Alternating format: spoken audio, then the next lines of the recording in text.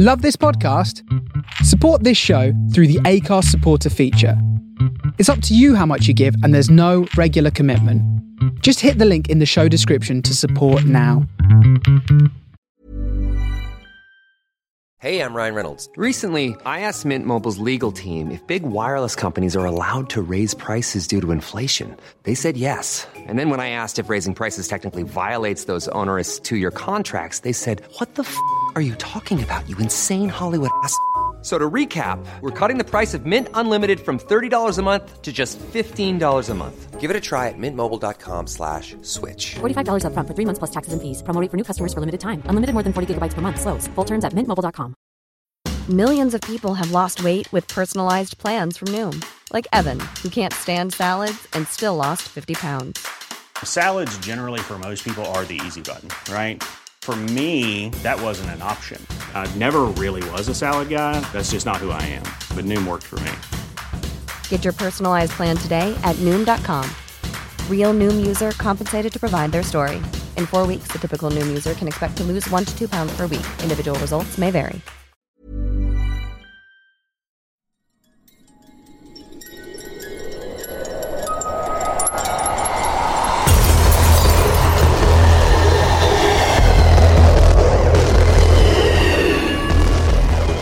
Welcome to the Horror Hangout, a podcast where I said that really weird. Welcome to the Horror Hangout. It's because I had this like big thing of Ribena, a mouse or syrupy. Is it hot Ribena? Yeah, it's gone. I drank it all. Welcome to the Horror Hangout, a podcast where three bearded film fans watch the best and worst horror movies of all time. My name is Luke Condover-Kate, and I'm joined by my regular co-host, Mr. Ben Errington with an E. And also our regular co-host so far this month, I guess. Every episode so far, Mr. Andy Conduit Turner with loads of letters, literally most of them. All the letters, yeah. How you doing? Yeah, I'm good, thank you. You guys? Good, thank you. Very well. Not bad. I saw the Spider-Man 3 news that Alfred Molina is going to play Dr. Octopus again. Yeah. Just kind of blowing my mind. Yeah, that's pretty mind-blowing. I wonder He's if they're going to like... Spider-Man. Is he... Because it's obviously, it may potentially be a Spider-Verse type movie. Are we going to believe that he's already had a bit of a dust-up with Tobey Maguire and now he's going... Maybe they'll do the Superior Spider-Man story and have him as Spider-Man, as one of the Spider-Men. That'd be good. Yeah. Just the voice. Yeah, just his voice. I don't know how he sounds. That was exciting. Because it can't be... There must be some weirdness going on because it can't be just directly following on from that one because he became nice and then drowned. But became nice sort of and then drowned. Thing. Yeah, for a very smart man, you would have thought that he could have thought of a better solution to that rather than just drown myself in this little sun, I guess. This little sun. Yeah. Horror news there. I don't know. Well, following on from that, this isn't horror news, but when you said about the sun thing, I saw a headline today that said China successfully activates nuclear-powered artificial sun. That is the plot of Spider-Man 2, right? And that's what Dr. Octopus was trying to do. Yeah. Fusion. So yeah, a nuclear fusion reactor that could. How has this news come out the same day as that? That's mad. That's too mad to be not connected in some way. Maybe that's what he was busy doing, and now he's nailed that over in China. It's like, right, I can be in this film now, I guess. Yeah. Finished.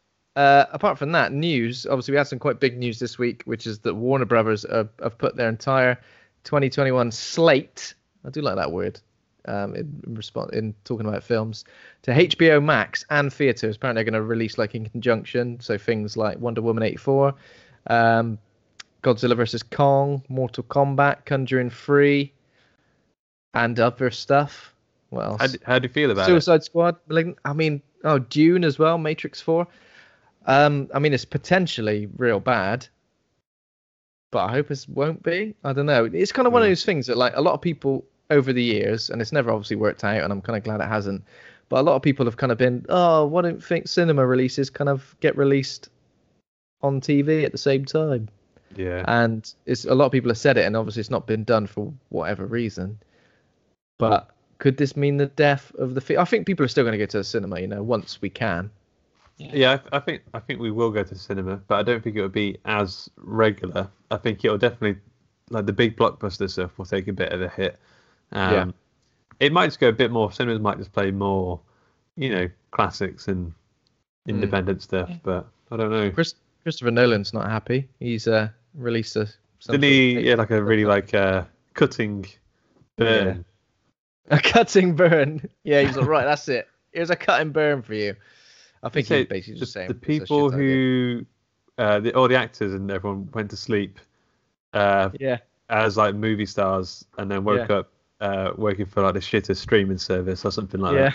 Went to sleep working for the biggest movie studio. Woke up working for the worst streaming service.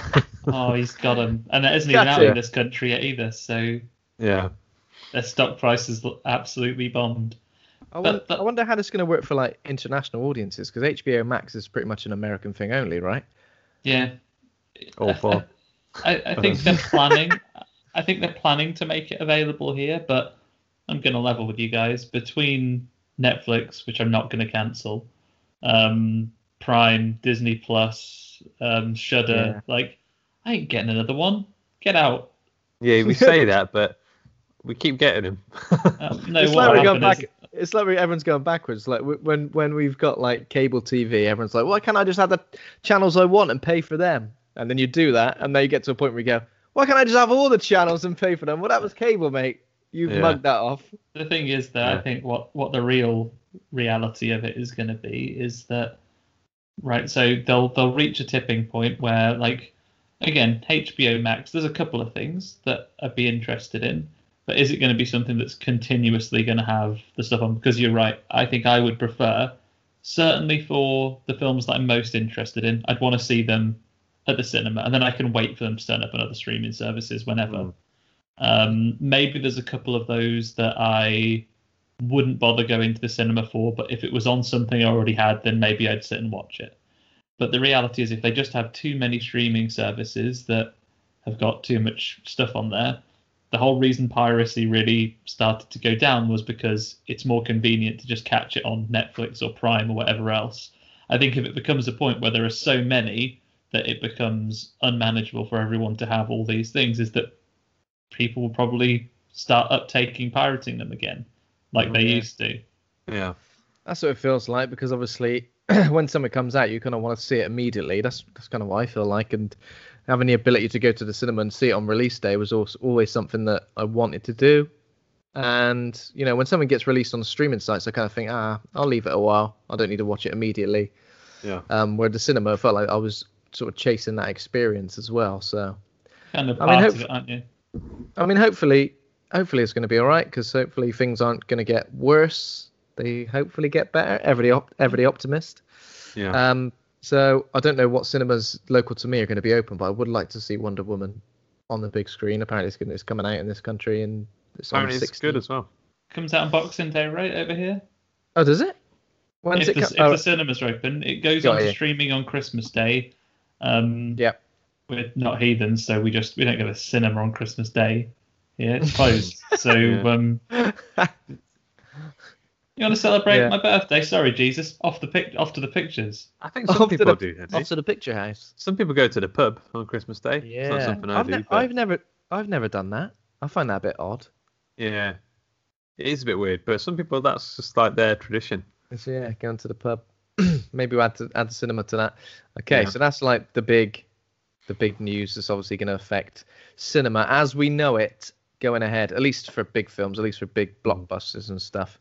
Apparently a couple of new films from prominent directors. So Neil Marshall has made a genre period horror movie called The Reckoning, which takes place against the backdrop of the Great Plague and witch hunts in the 17th century in England.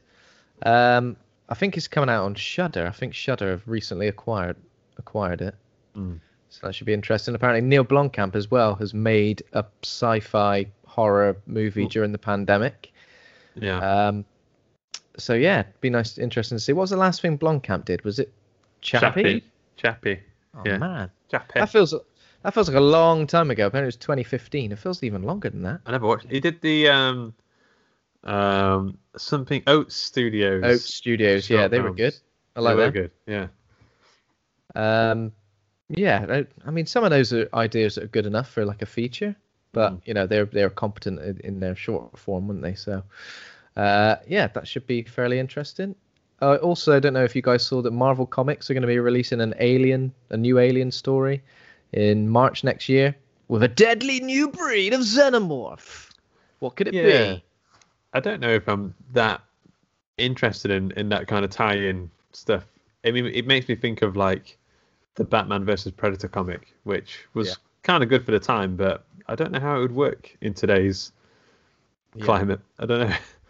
Maybe it would be amazing. Who knows? I listened to a couple of Alien audio books. Oh yeah, what they were. I can't even remember what they were, but they were pretty good. Mm. You know, so getting Alien fix in a different form is probably something I'd like to do. But there we go.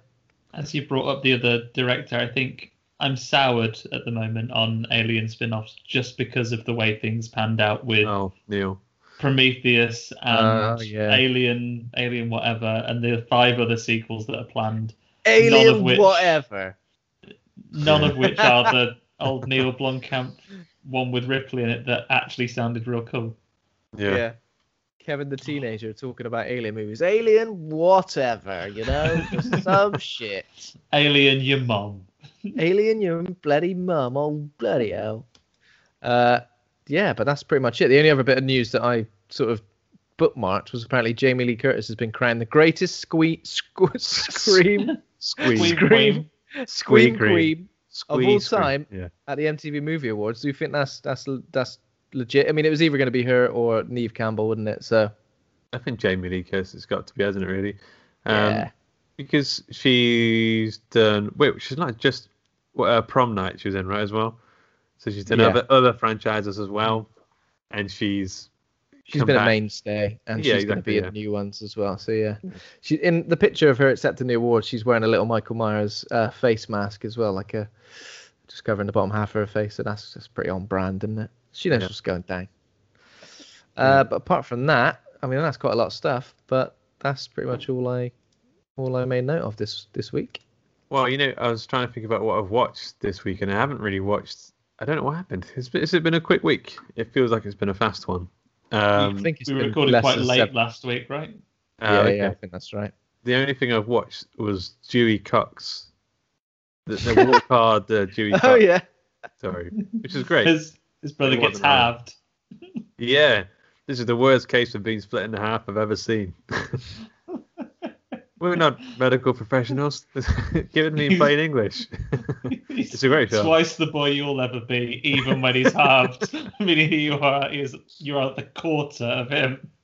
There's a bit where Paul Rudd is playing with his Paul Rudd, Jack Black, and playing the Beatles, and they're all doing different levels of person impersonations. And Paul Rudd said something that was so good and so spot on, but I couldn't tell Kat because she's convinced that I've got like a huge man crush on Paul Rudd. So I just have to keep it to myself. Like, no, she won't leave it. Yeah. You're not allowed to talk about him anymore. Yeah. It was a good movie, though. Really good. But it wasn't horror. What about you guys? I don't think I've watched much else, actually. Have you watched anything? Oh, wait, I have watched. Yeah, I've watched a couple of things. Andy, have you watched anything? No, I've been on the games this week. So I finished Ori and the Blind Forest, which is I guess it's got a little spooky moments sometimes, and there's a big owl, but it's not horror. And I'm back into Hollow Knight as well, which has more kind of gothy horror, and they're all bugs as well. So I reckon that ticks a box. The world of Hollow Knight is kind of like a kid's horror kind of vibe, I guess. Yeah, it's a good game. So how far are you into it? I restarted, didn't I? And it is a lot easier with a big controller than it was on the Switch. Oh yeah. I just did the second or third boss. You know, the big giant fly. They're quite early on still. Okay. Yeah. I got as far on my first run at that sort of council of elders that are in like a little arena place. I got to that. Oh, the Mantis. And didn't get past it. People. Yeah. I got to them the first fairly two. Into it. Yeah. But I'll get back there, and then this time I'll sail past them. That's a good fight as well. Okay, yeah. So I guess none of us have watched anything other than. I watched a few things. My bad. I kind of forgot. I don't know why. The last week has kind of been a bit nuts. But so I watched a documentary called Feels Good Man. I don't know if you guys have heard about this. So this is about the cartoonist who was the creator of Pepe the Frog, who got like sort of taken over and used by like people on 4chan and various other sites, and as an unwitting sort of right-wing hate icon. And it's like a really good. It is a feel-good documentary, but also like the guy who created him is such a cool sort of. Nothing seems to faze him, but he's kind of been through a lot. He sued like InfoWars and like Alex Jones and there's like all the sort of courtroom footage of that, but also the way he's trying to reclaim Pepe the Frog, because you see Pepe the Frog and you kind of make this sort of connection to what kind of people may share those sort of memes or what it kind of represents. But it's just like a stoner guy who made like a comic about being in college with all these characters, including a frog, and the poor frog is being used as like a hate icon on 4chan and stuff, with like a Nazi flag, just loads of mad stuff. I need to watch it because I don't really understand how. I don't understand how it's been used in that sense. One of the things that happened was that it was used on 4chan as like one-upmanship, where people were trying to be as outrageous as possible, you know. Pepe the Frog was behind 9/11 and as many anti-Semitic things as you can. But then Donald Trump in 2016 retweeted a picture of him as Pepe the Frog, and that kind of spiraled. Everything's kind of snowballed into the fact that Pepe the Frog, like right-wing various websites and right-wing mouthpieces were using Pepe the Frog's image on their like merchandise. So the story is kind of like about him trying to, you know, sue a load of people who were using his thing to promote a certain sort of message, when that wasn't what the cartoon was supposed to represent ever. It's kind of like, it's an interesting documentary, like about the history of like internet subcultures, as well as you know, the rise of Donald Trump from 2016 to now. Did you watch that Social Dilemma documentary on Netflix? No, I didn't. I heard too upsetting after you explained it. It sounded too upsetting for me. Yeah, I can't put myself through it. I don't think. I felt like it was going to tell me things that I felt like I already knew, but maybe present them in a way which might depress me. So yeah, I think it makes you want to. It's funny because I think everyone watched it and was like, right, I'm getting on social media, and then a day later, we're like back on Twitter. Yeah. Exactly. Normal. Of course. Yeah. That's what. But this Feels Good Man. It's got some really good animation style. Like the stories are kind of told with this sort of really cool looking animation. So yeah, it's a nice little. I said it's a feel good documentary, despite all the things I said it includes, but it kind of is, because it shows that like this guy who's a bit like doesn't really seem to let anything faze him or bother him too much, and he's fighting against some of the biggest right wing names out there, and kind of it's good. Okay. I recommend it. That's interesting, yeah. I did also watch, so I don't know if you've seen any stuff about the new David Fincher movie, Mank. The problem is I don't feel like I know enough about Citizen Kane to watch it. I kind of felt like that. I feel like everything I've learned from Citizen Kane has been from The Simpsons.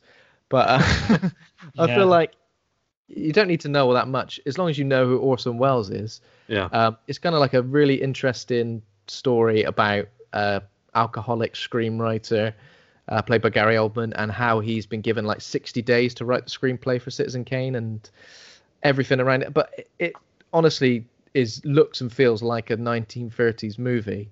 Everything down to like everything down to the sound design, the titles, the performances, the transitions between scenes. It's like a really fascinating, even if you don't find the subject matter too interesting. It's got enough good characters and good performances, and the sort of aesthetic of the movie as well makes it feel like I've seen a lot of people out there saying it's boring, but I pretty much loved it. I thought it was really. I was engaged like the whole way through. Gary Oldman it was a really good performance from him. I really recommend it. Initially, really I was himself into stuff, doesn't he? Though, old Gary Oldman. Oh yeah, definitely. What an old man he is. No, it's been a light horror week, but other than the things we mentioned, I just blitzed through the Auntie Donna series on Netflix as well. Okay. Yeah, I'm about halfway through. Oh, yeah. When it hits super hard. It's really, really good. Yeah, there's a couple of great sketches. The Ellen sketch was pretty The amazing. Ellen one was fantastic. Yeah. It's weird because it kind of reminds me of the Eric Andre show, which is one of my favourite things ever. But it's got a similar sort of like chaotic nature. I think it's like sillier than Eric Andre. It's not quite as bitey, but it is good. It's headache inducing in a good fun way. Yeah. Yeah. And then Freaky. Just this, right? That's my notes. Yeah.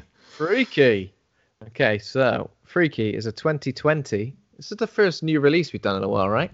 2020 American comedy horror film directed by Christopher Landon from a screenplay by Michael Kennedy and Landon. Stars Vince Vaughn, Catherine Newton, Katie Finneran, Celeste O'Connor, and it's a twist on Freaky Friday. The film centers on a teenage girl who unintentionally switches bodies with a middle-aged serial killer. And it's a Blumhouse film, isn't it? Am I right in saying that? Yeah. So I don't know whether, because I've seen a lot of the slates from the film, and on the slates it says Friday the 13th, Freaky Friday the 13th. I think that's what it was called for a while, potentially. Yeah. So how come it? I guess it was kind of like stepping on the toes of two. Well, Friday the 13th. The people who own that sue everyone, don't they? You've got litigation up the wazoo there already, haven't they? They probably just thought stay out of it. Yeah. Because it does take place on Friday the 13th, so yeah, that works. But I feel like that was maybe like someone just went into a meeting one day and they said, right, we've got an idea for one of these big movies, and they just went, Freaky Friday the 13th, and slammed down like their notepad. I had nothing written on it. Yeah. Other than that. It reminds me of how James Cameron got the job for Aliens. Like he wrote Alien, and then the S, and then turned the S into a $sign. Well, apparently that's what happened. I don't know if that's true, but I'm gonna do that like for everything now. Just like, have you got a new idea for this sequel? Not even movie related. Just put an S on the end of anything. Turn it into a $sign. I've got no plan for anything, but there we go. Pluralize whatever it is the film's about. Predators. I don't know why Junior came to my mind. Juniors. Juniors. It depends though. What if there's like an uncountable thing? It's like after following the great film Cheese.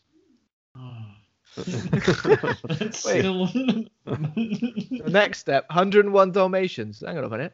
102 Dalmatians. As if the amount of Dalmatians is relevant. If you've got over 100 Dalmatians, that's mad. Yeah, there is a sequel. 102. It must be called 102. It is 102 Dalmatians.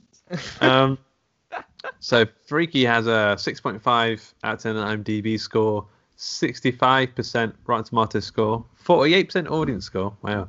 Letterboxd is 3.3. A couple of choice Letterboxd reviews here. Lucy wrote, "Unfortunately, I'll now be thinking about the clam jam line for as long as I live. Thanks." 3 stars. And someone called Bunny puts, "There's nothing out there that makes me more happy than watching a high school plastic bitch literally breaking into pieces, although I still prefer them to be brutally slaughtered. Ha ha ha ha. Rolling on the floor emoji, devil face emoji." He gave it 3 stars.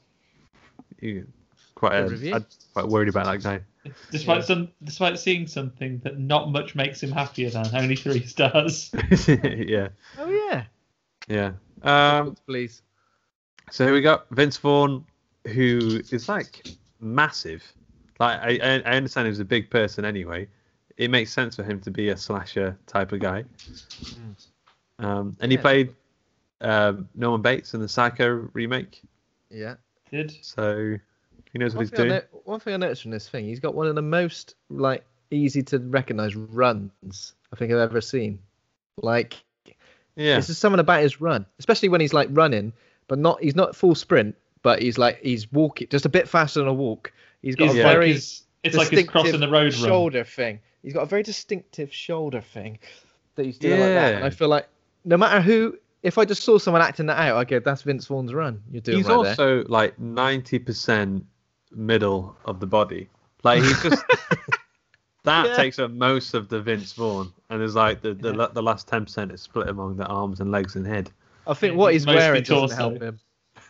He's wearing like a baggy t-shirt in this, and then like a long sleeve t-shirt underneath, which is a staple mark of like early 2000s emo fan. You had to do a long t-shirt underneath a short sleeve t-shirt. I feel like I've seen him wear that a lot though. That same outfit. I'm sure he in like the Google film, whatever that was called. In my dreams, yeah, he's always wearing that shirt. Yeah. He's looking a bit older, but it's kind of funny. This film, this level of film, I don't know. I just wouldn't expect to see Vince Vaughn in it, and he is in it, and he is really good in it. Yeah. Yeah, he is really good. I saw someone online say that this is basically the next performance along from Jack Black in the Jumanji films, which when you think about it, how many movies are there out there where a middle-aged man is playing as basically having their body taken over by a teenage girl? I mean, that's got to be the only two, right? Yeah. That's got to be the only two. There's no other two. Well, that's the thing. So I kind of feel like Vince Vaughn would be doing Jumanji before doing this film. You know what I mean? This film seems, I don't know, not below him. I do wonder how he got hired for it. It'd be interesting to know. He did Brawl and Cell Block, so I guess he doesn't mind doing the sort of smaller budget stuff. I don't know. And these are the things as well. Like quite a lot of your, I don't know this is true, but some of your horror guys come from comedy these days. Quite a lot of comedy people are hugely into horror movies. Maybe he's a fan of the genre. Yeah. And he did Psycho. Maybe he wants a more fondly remembered horror performance. I don't even really remember the Psycho remake at all. I don't think he's bad in it. I think the film just gets flack because it's a very, very close remake of a film that a lot of people would argue never needed to be remade. Pretty much, I think. It's a long time since I watched it. I think that was like the experiment of it, like just to remake it shot for shot and see if it works.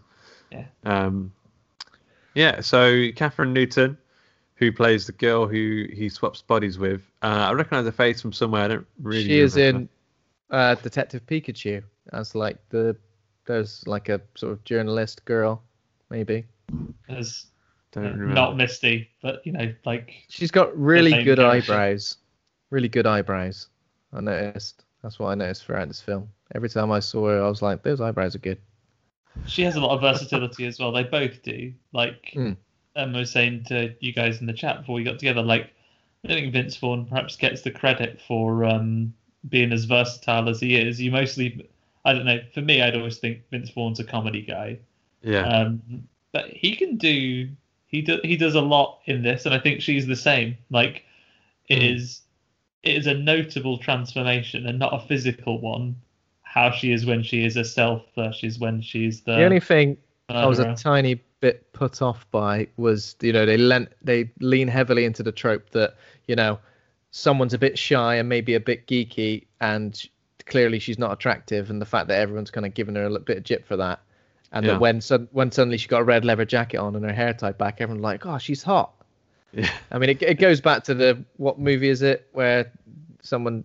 I mean, I'm sure there's loads of teen movies where someone just takes her glasses off, She's all All hair That. Down. She's all that. That's exactly the one I'm yeah. thinking. Yeah, takes her glasses off, lets her hair down, and suddenly everyone's like, "Whoa, bloody hell!" I mean, maybe that was like a knowing wink towards things like that, but that was the only thing. This film does feel like it knows what it's it knows what it's poking fun at. For sure. I did note as well. I know we'll cover it, but as well as putting on a leather jacket and being more attractive, the serial killer inhabiting a body does know how to put lipstick on quite well. Muscle memory. The boyfriend as well, I've just seen here, it's called Booker Strode, and that properly feels like a jock kind of. Well, Strode, Halloween. You made the connection. And then Booker Strode. That's kind of ridiculous, right? Yeah, Vince Vaughn's killer is called the Blissfield Butcher. I wonder if he'll pop up in Dead by Dawn. What the game's called? Oh yeah, that would be good. Dead by Daylight.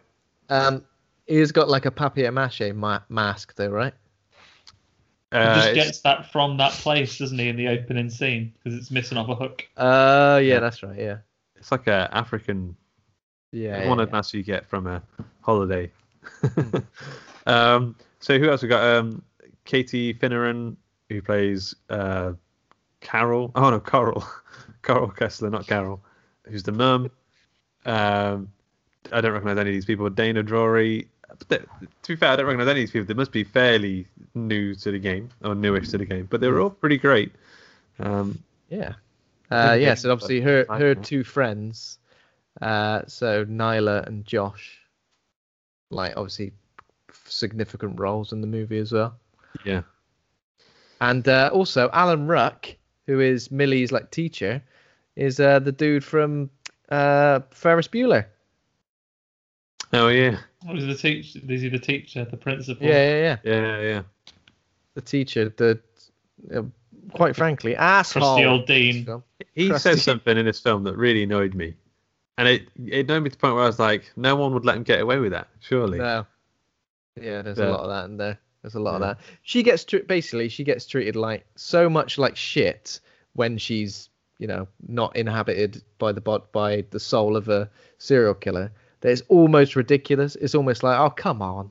Yeah. Someone somewhere. Someone's got to intervene. This is mad. She's popular enough. She's got two friends, and I'm not sure if there's the kid that bullies her by coming up and barking at her in the thing. You think maybe my sensibilities are out of whack, but I think that'd be the weird kid. No one would endorse someone running up to people and barking at them in their lockers. Yeah. Someone would have said, "Oh, give it a rest, for God's sake! Every day, you twat." Yeah. No one and also I think maybe that's it. Maybe kids in American schools are nicer. I'm not sure. In a British school, even the most meek and mild kid wouldn't have told him to fuck off. Yeah. Oh, fuck off. Like growing up as an English person in an English school, did you not really want to go to an American high school where you didn't have to wear uniforms and you had like lockers and there were like Letterman jackets and stuff? I don't know, something about that just seemed really cool to me growing up. Yeah. I thought it'd be awesome to me. I think it was American Pie, watching movies like that made me feel like, it's going to be missing awesome. out stuck in grey England without our lockers. Grey old England. I could have Shannon Elizabeth. The only locker in a swimming pool. Yeah. This shit, take £1. Yeah.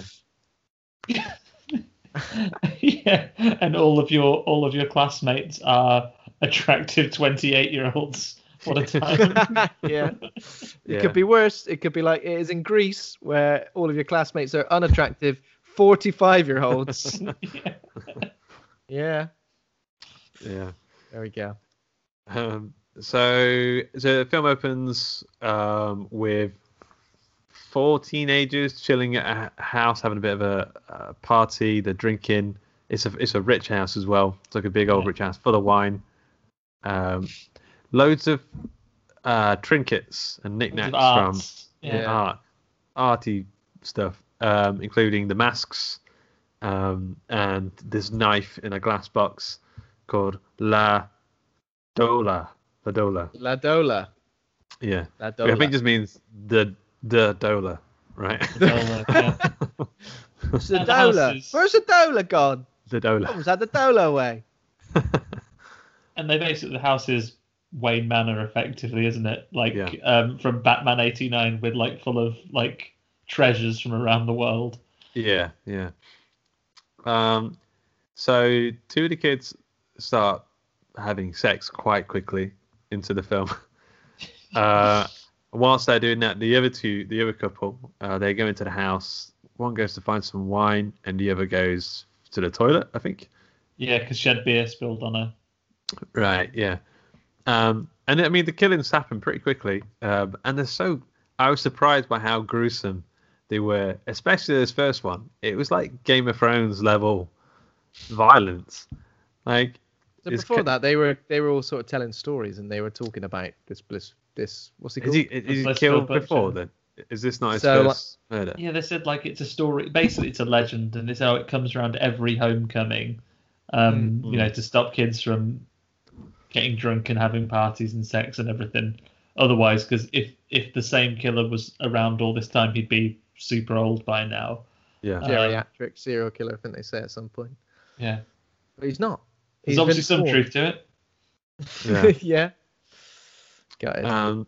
The guy who's getting the wine he gets spooked, drops like a really expensive bottle of wine, and as he's looking into that, Vince Vaughn, who's wearing a mask, we don't know it's him yet, but you can tell because he's the size of like 7 Subway sandwiches, footlongs. Yeah. And he grabs the kid's head, pulls his head back, and shoves the wine bottle down his throat. Yeah. All the way, so his kind of throat like expands and rips and tears and stuff. Brutal. And he gives him a little punch and makes it like shatter. Yeah. It's like a Mortal Kombat finishing move. Yeah. Like it's really brutal. At least he's having fun with his kills, isn't he? I mean, he's being imaginative, inventive.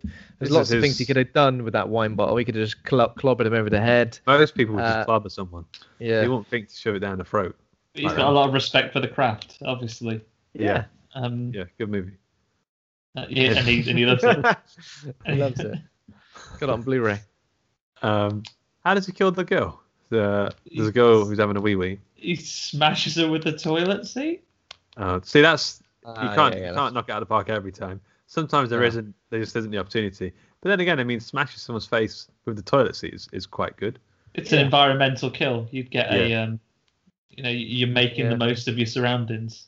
If I tried to do that in my house, I don't reckon I'm about to do it. It's like a really lightweight plastic toilet seat. You got a soft closer. This is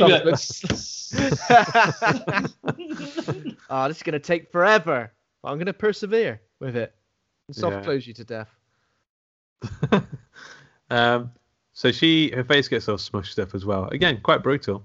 And then the other two have finished having sex.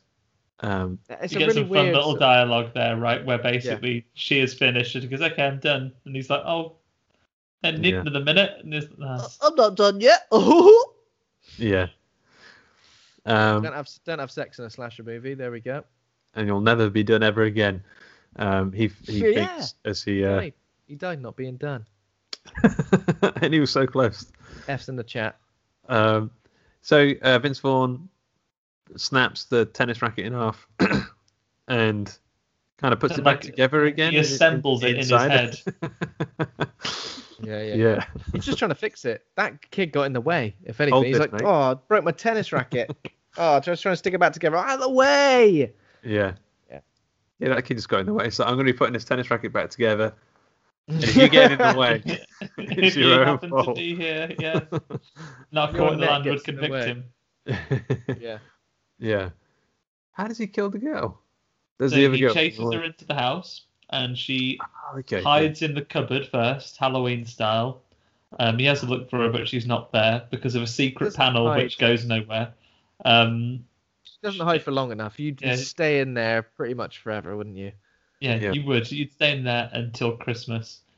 And she doesn't. She comes straight out. She hears her parents coming home or something, so she runs. Yeah, something along those lines. She comes out and is running out. And he previously threw a spear at her that missed and lodged itself in a doorway. She runs out into Vince Vaughn's arms, and he just impales her. Thingy's there. The Texas Chainsaw Massacre hooks her, sort of. I'm just wondering if it's because they did the Halloween thing in the. It's a bit like that. It's also a bit like Michael Myers' kill in the first Halloween, where he just stabs someone up against the wall. Yeah. Just hanging. I wonder if it's playing with a lot of these tropes. You see, you guys obviously got higher standards than me because you thought of that Michael Myers example. I remember when Jack Frost did it. He was the first, all right. He was the first. Yeah. I thought that I hadn't seen any promotional material for this film. I thought she was the main character, and then she dies. Oh. I thought they were gonna. That's when they were gonna do the body swap. Like he was gonna get the knife, stab it into her, and they were gonna body swap. But no, she wasn't. She dies. She looked familiar, but I can't picture what else that actor was in. But yeah, you're right. It's just a pure cold open. Like that entire group wiped out, and as the parents walk in and scream, the Dola. He's like, "Where's my Dola gone? Where's my bloody Dola? Where's my bloody Dola gone?" That's what he was screaming at. He said away with it. He was like, "Ah!" And if you follow the trajectory of his eyes, he was looking at his smashed Ladola thing, bypassing his daughter. Ah! Ladola. So obviously, we think the Blissfield Butcher just takes it because it's a nice looking new stabby thing, right? But it sort of calls to it. It does a bit of whispering at him, doesn't it? Oh, Jumanji style. Yeah. You want me? It's all Jumanji. Take that. Yeah. I'll take that. I'm going to outact Jack Black for the rest of this movie now. Okay. So then we meet. It's Wednesday the 12th. No, Wednesday the 11th. Wednesday the 12th. It's now. Oh, okay. Thursday. Now it's Thursday the 12th. Yeah. It's always the 12th. Yeah. It's always the 12th. If it's not the 13th, it's got to be the 12th. All right. Yeah. Then we're introduced to our three main. Oh no, there's the girl wakes up in the house. We're introduced to the mum. She's making her breakfast, and there's a really close relationship there. There's a sister who's a cop who's a little bit bristly between the other family members. Yeah. There's some drama going on there. There's some drama work all the time. I'm a cop. I ain't got time for breakfast. All right, I'll get something on the road. See you later. Yeah. Family. Yeah. And she has a bit of a problem with the mom because she's had a bloody bottle of wine. Yeah. And a Chardonnay. It's in the bin. Yeah. And she's not recycling. That's what she's angry That's what I was yes. thinking. It's not hard, Mom. Drink what you want, right? Drink whatever you want. Have one wine. Have 2 bottles of wine if you want. But if you don't recycle it, glass goes in the bloody brown box. Right? Yeah. What's this? There's food waste in here. We got a separate bin for that as well. Yeah. You twat. See you later. Yeah, like the dad died, I think. Yeah, recently. I think that's the main message. The mom is having a bottle of Chardonnay, and the other daughter is clearly like throwing herself into work, and then our main character Millie is kind of she's got into university as well, but she doesn't want to go. Yeah, doesn't want to go, and it's kind of implied that in this conversation that her dad was killed by a university, so she's like never again. Yeah. But also, she's not going to go to Homecoming. She instead is going to watch a community theatre production of Wicked with her mom. And I think the older sister kind of gives them some jip for it and says, "You sure she doesn't want to go to Homecoming?" She's like, nah, I'd much prefer to see Wicked. I don't see Wicked ever. No, I mean, no one's ever seen that story before. I want to see it again. Yeah. So she goes to high school. Introduced to more of the key characters, the 2 friends, gay friend, girlfriend, rival friend, who I think his name's Ryler, which sounds a bit like rivaler. Riles her up. Riles her up, yeah. And she's really, I don't know. In fact, these kids do look the right age. Now that you mentioned the American Pie people being like 28 or something. These kids look like the right age, I think. They sure do. Yeah. What do you make of the friends? They're pretty good. Pretty awesome. Pretty good. Yeah. A nice amount of like comedy, but also the fact that they're looking out for her. They also get involved in the action, and they're an integral part to the story. You know, they could have quite easily just been throwaway characters who had a few good one-liners and weren't particularly important for the story, but the film doesn't really work without them, so it's good to see. I think they get a really nice dynamic here. I think when you first get to them, it's kind of hard to describe. They all of them, the main character and the friends, they all have tropes that they definitely lean into. Yeah. But there's more to them than I would say less skillfully made films, which don't have them in there ironically. They're very aware of what the tropes are and the stereotypes are that they're leaning into. And I think the dialogue for all of them is quite punchy around that and sort of leans into it quite nicely. Yeah. And there are some bits where like the reactions of these characters may be a bit unnatural, I guess, or they're considering the setup of this film. Like, how do you get these kids to basically believe that she swapped bodies with a serial killer without it being too over the top? And I feel like this treads the line, but kind of like gets it quite.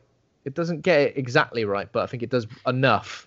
You know, they don't instantly believe her, and there's a little bit of back and forth there. But when they do believe her, it kind of. Do you think they lean into it a bit too easily. Like they're basically so comfortable with it. Well, there's the high five dance thing. Yeah. Or something. Yeah. You could have just been watching. Like one of the games. There's so many things that like you're like, well, really? When he had first turned and he was like, "It's me, Millie."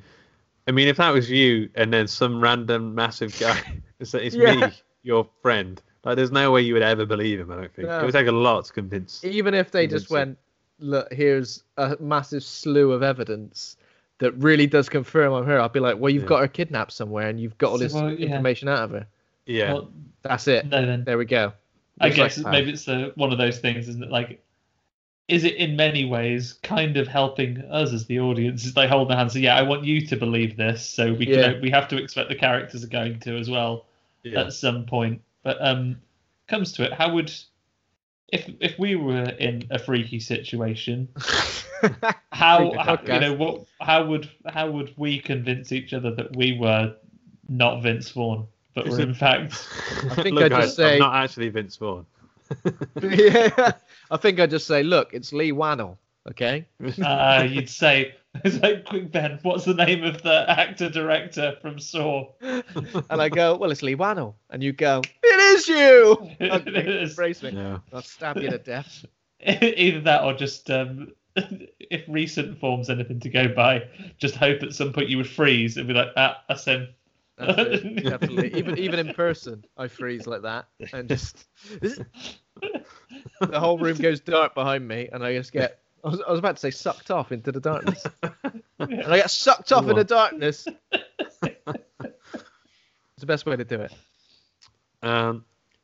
We're introduced to Millie's workshop teacher, Alan Rook, who plays Mr. Fletcher, woodshop teacher, they call it.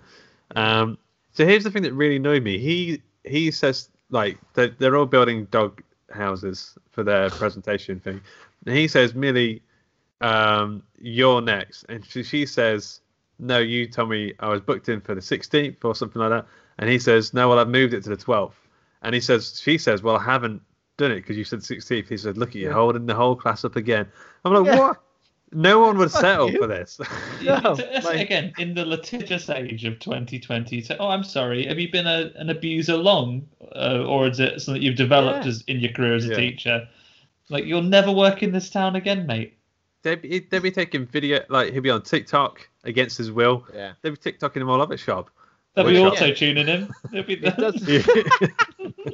doesn't take much for him to become convinced that all bets are off and he can now basically beat the living shit out of her. Literally put the boot in on her later on. Literally puts the boot in her later on. So I think we kind of got to believe he's a douche. But yeah, we're sort he's already on the douchebag spectrum. We're introduced to a load of things that Millie sort of gets. She's got the shitty end of the stick in school. And I think, like, if you're in a school environment and you knew that somebody's dad had passed away, even in the last year or something, it would have been information that you knew about for whatever reason. You put a stop to a lot of this stuff, wouldn't you? Like the guy barking in her face, like the tiny little pint-sized bully girl who's just like a little bitch. Just everything just seems a bit unnecessary. It's like, all right, just cut her some slack. I think she might be one of the only ones that may continue, because you know what, I can imagine she's kind of like a gossip, isn't she, and like a social media, so maybe she might sort of still be in the picture, but definitely you won't want to be the kid that's barking at the recently half orphan and or be the abusive teacher. That's the kind of kid who in a classroom he would just make a noise and everyone would laugh. And I'd be in the corner going, you can't just make a noise. That's not wit. Wasn't that like Jeffrey Dahmer's thing when he was at school? Isn't that what he was famous for? You're like, get out of it, mate. Yeah. Decapitate you. Jeffrey Dahmer. He started barking at people and making noises at school. Look how he turned up. It was all just attention seeking. Yeah. That kid, he's the worst. I'm glad what happens to him later on. He deserves it. I've said it. I can't actually remember. Oh yeah, I remember. Okay. So where I don't remember how. So, there's a football game.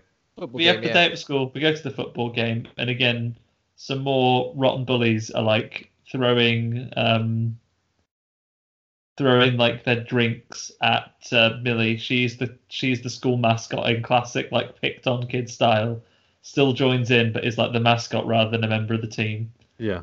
A rotten football player throws his juice at her, and then we just laughed. I don't know, I'm laughing at that. I just imagine like a little sippy cup of juice. Yeah. I mean, don't waste juice. Don't throw food at people. Like a Capri Sun or something, isn't it? Yeah. What is it? It is like a little Capri Sun or a little orange tango. And so basically, the football game is a very brief period. At some point during the day, they find out there's been a moider. Oh yeah. Yeah. But it's really just passed over very quickly. It's like, oh, there's been a murder and the killer is at large. And then the football game happens, and then Millie is left sitting on the bench waiting for her mom to come pick her up. But she's had another bloody glass of wine, hasn't she? And is asleep. Yeah, passed asleep. Oh yeah. A liability.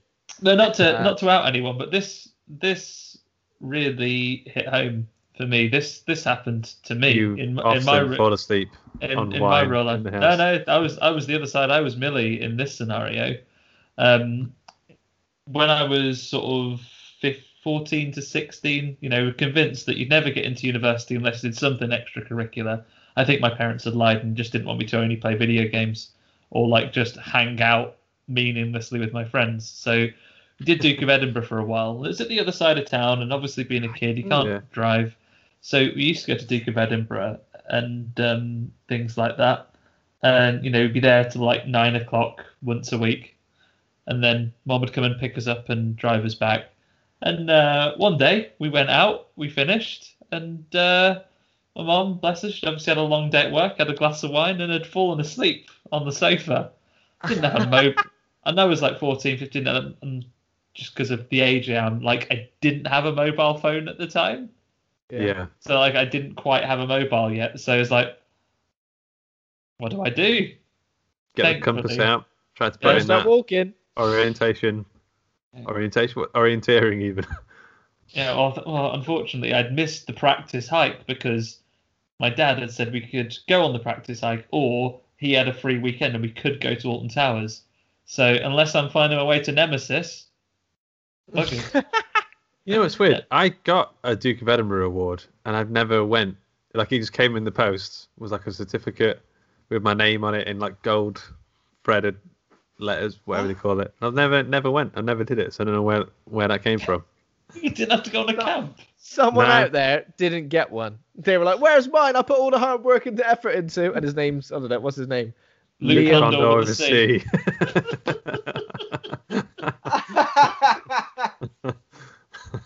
You just put a line at the back of his thing.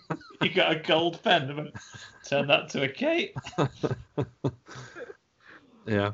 Amazing. And he got his parents are fuming as well. You haven't even been going, have you? I am. There's loads of pictures with him, like, doing this community service, like helping the old folks and stuff. Luke's just photoshopped them all on the website. Just like his head on there. You at the top of Everest. But yeah, so I was Millie, and did you get freakied? I didn't. By that I mean stabbed and turned into a different person. I didn't mean. No, Vince Vaughn didn't come and attack me. I went to. There was a girl that lived quite close by. Her name was Claire Harris. I went to her house and phoned my mum from there and went. Not winning any parenting awards, but she wasn't drunk on wine. She'd just fallen asleep, and it was all fine in the end. It was not murdered or in a body swap comedy. Yeah. Happy ending all right. Were you dressed as a beaver? I wasn't. I think I was probably dressed in some Adidas poppers. Nice. Maybe a NAFCO 54 jacket. No, I've got my eras wrong. But you can mix eras, mate. Transcend those eras. Mom deserves the best, and there's no better place to shop for Mother's Day than Whole Foods Market. They're your destination for unbeatable savings, from premium gifts to show-stopping flowers and irresistible desserts. Start by saving 33% with Prime on all body care and candles. Then get a 15-stem bunch of tulips for just $9.99 each with Prime. Round out Mom's menu with festive rosé, irresistible berry chantilly cake, and more special treats. Come celebrate Mother's Day at Whole Foods Market. Ryan Reynolds here from Mint Mobile. With the price of just about everything going up during inflation, we thought we'd bring our prices down. So to help us, we brought in a reverse auctioneer, which is apparently a thing. Mint Mobile Unlimited Premium Wireless. How to get 30, 30, bit to get 30, bit to get 20, 20, 20, bit to get 20, 20, bit to get 15, 15, 15, 15, just $15 a month? Sold! Give it a try at mintmobile.com/switch. $45 up front for 3 months plus taxes and fees. Promo rate for new customers for limited time. Unlimited more than 40 gigabytes per month. Slows full terms at mintmobile.com. I'm Sandra, and I'm just the professional your small business was looking for. But you didn't hire me because you didn't use LinkedIn Jobs. LinkedIn has professionals you can't find anywhere else, including those who aren't actively looking for a new job, but might be open to the perfect role, like me. In a given month, over 70% of LinkedIn users don't visit other leading job sites. So if you're not looking on LinkedIn, you'll miss out on great candidates like Sandra. Start hiring professionals like a professional. Post your free job on linkedin.com/people today. Yeah, that's what happened. But yeah, so I felt familiar in this situation. You've been there when your lift hasn't turned up, and what is someone to do? And then to add to it, obviously in the years before, sorry, Andy, but in the years before mobiles, you just had to go home, didn't you? Like if you went to meet a mate somewhere, I'll meet you outside Staples. I don't know why Staples. I don't even know if there's Staples in Bristol. That's where you used to meet up. It was in town. If your mate just didn't turn up, you just had to go home or go to the phone box and ring at their house and say, had they left? Oh yeah, they've not been home for hours, and you'd be like, fuck's sake. It's weird to think of the time where we were allowed to get bored. Like nowadays you can still get bored, but like there's not for long. Like you'll always find stuff to put on Netflix, and that's the other way now. We feel like we're not getting the most out of all the content that's out there. But there used to be a time where you just sometimes just like lie down on the top of the stairs and just do nothing, just think about. I definitely still do that. It's quite nice. I do it sometimes, just lay down with the dog. Yeah, think about stuff. I can lie on the floor and a bit of a think. Oh, geez. Yeah, it's the best place to think. Or I used to lie sometimes on the kitchen counter when I was small enough. Wow. Just lay there because it's a cool, like the worktop is quite cool against the back. Please do that now. Please have your legs like in the cupboards and like your head across the sink. Way too big to do that. I can see that. I sometimes like as well when, depending on the weather, you can change the temperature up there. Sometimes just have the shower and I'll just put my head against the glass. Oh god, if you get the shower, just right on the back of the neck or something. When it's quite a cold day, but you get like a hot shower just on the back of the neck. You're like, I'm never getting out of here. This is it now. Just lean against the wall. Just have a little think about some things. Little things, We need this in the middle of a worldwide pandemic. We need little things to make us feel comfortable, important and happy. Self-care, guys. Remind us that we're human. Yeah, and we're just. It's getting to that point now. It's getting quite cold, and sometimes I just think, I'm not getting out of bed. No, hibernating now. If I leave the house, it's got to be for a special occasion. It's got to be to go get some more crisps or something. Exactly. That's it. That's pretty much it. Okay, so eat more crisps, lie on the floor. Just be a big lazy layout. Yeah. So pretty much we're at the point where the swap happens. Obviously Millie's on her own, dressed like a beaver, and then trying to run away. The Blissfield Butcher turns up, and she tries to run away from him. Obviously, she runs away, hides. She can't run because it's got this giant beaver legs. She's kind of waddling. It's like not what if you're going to get attacked by a serial killer, it's the least correct. What way to go? I'll just be like, let me at least change out of this. I don't want to die wearing this. This is too easy for you, mate. You're not going to feel fulfilled out of this. No. Harder to run away, but it might, if it's a padded costume, it might absorb a stab. Just one. Yeah. It's like when kids get into fights with you and they're wearing like giant puffy coats and they're not feeling any of the punches. What are you doing fighting kids at your age? It's absorbing it.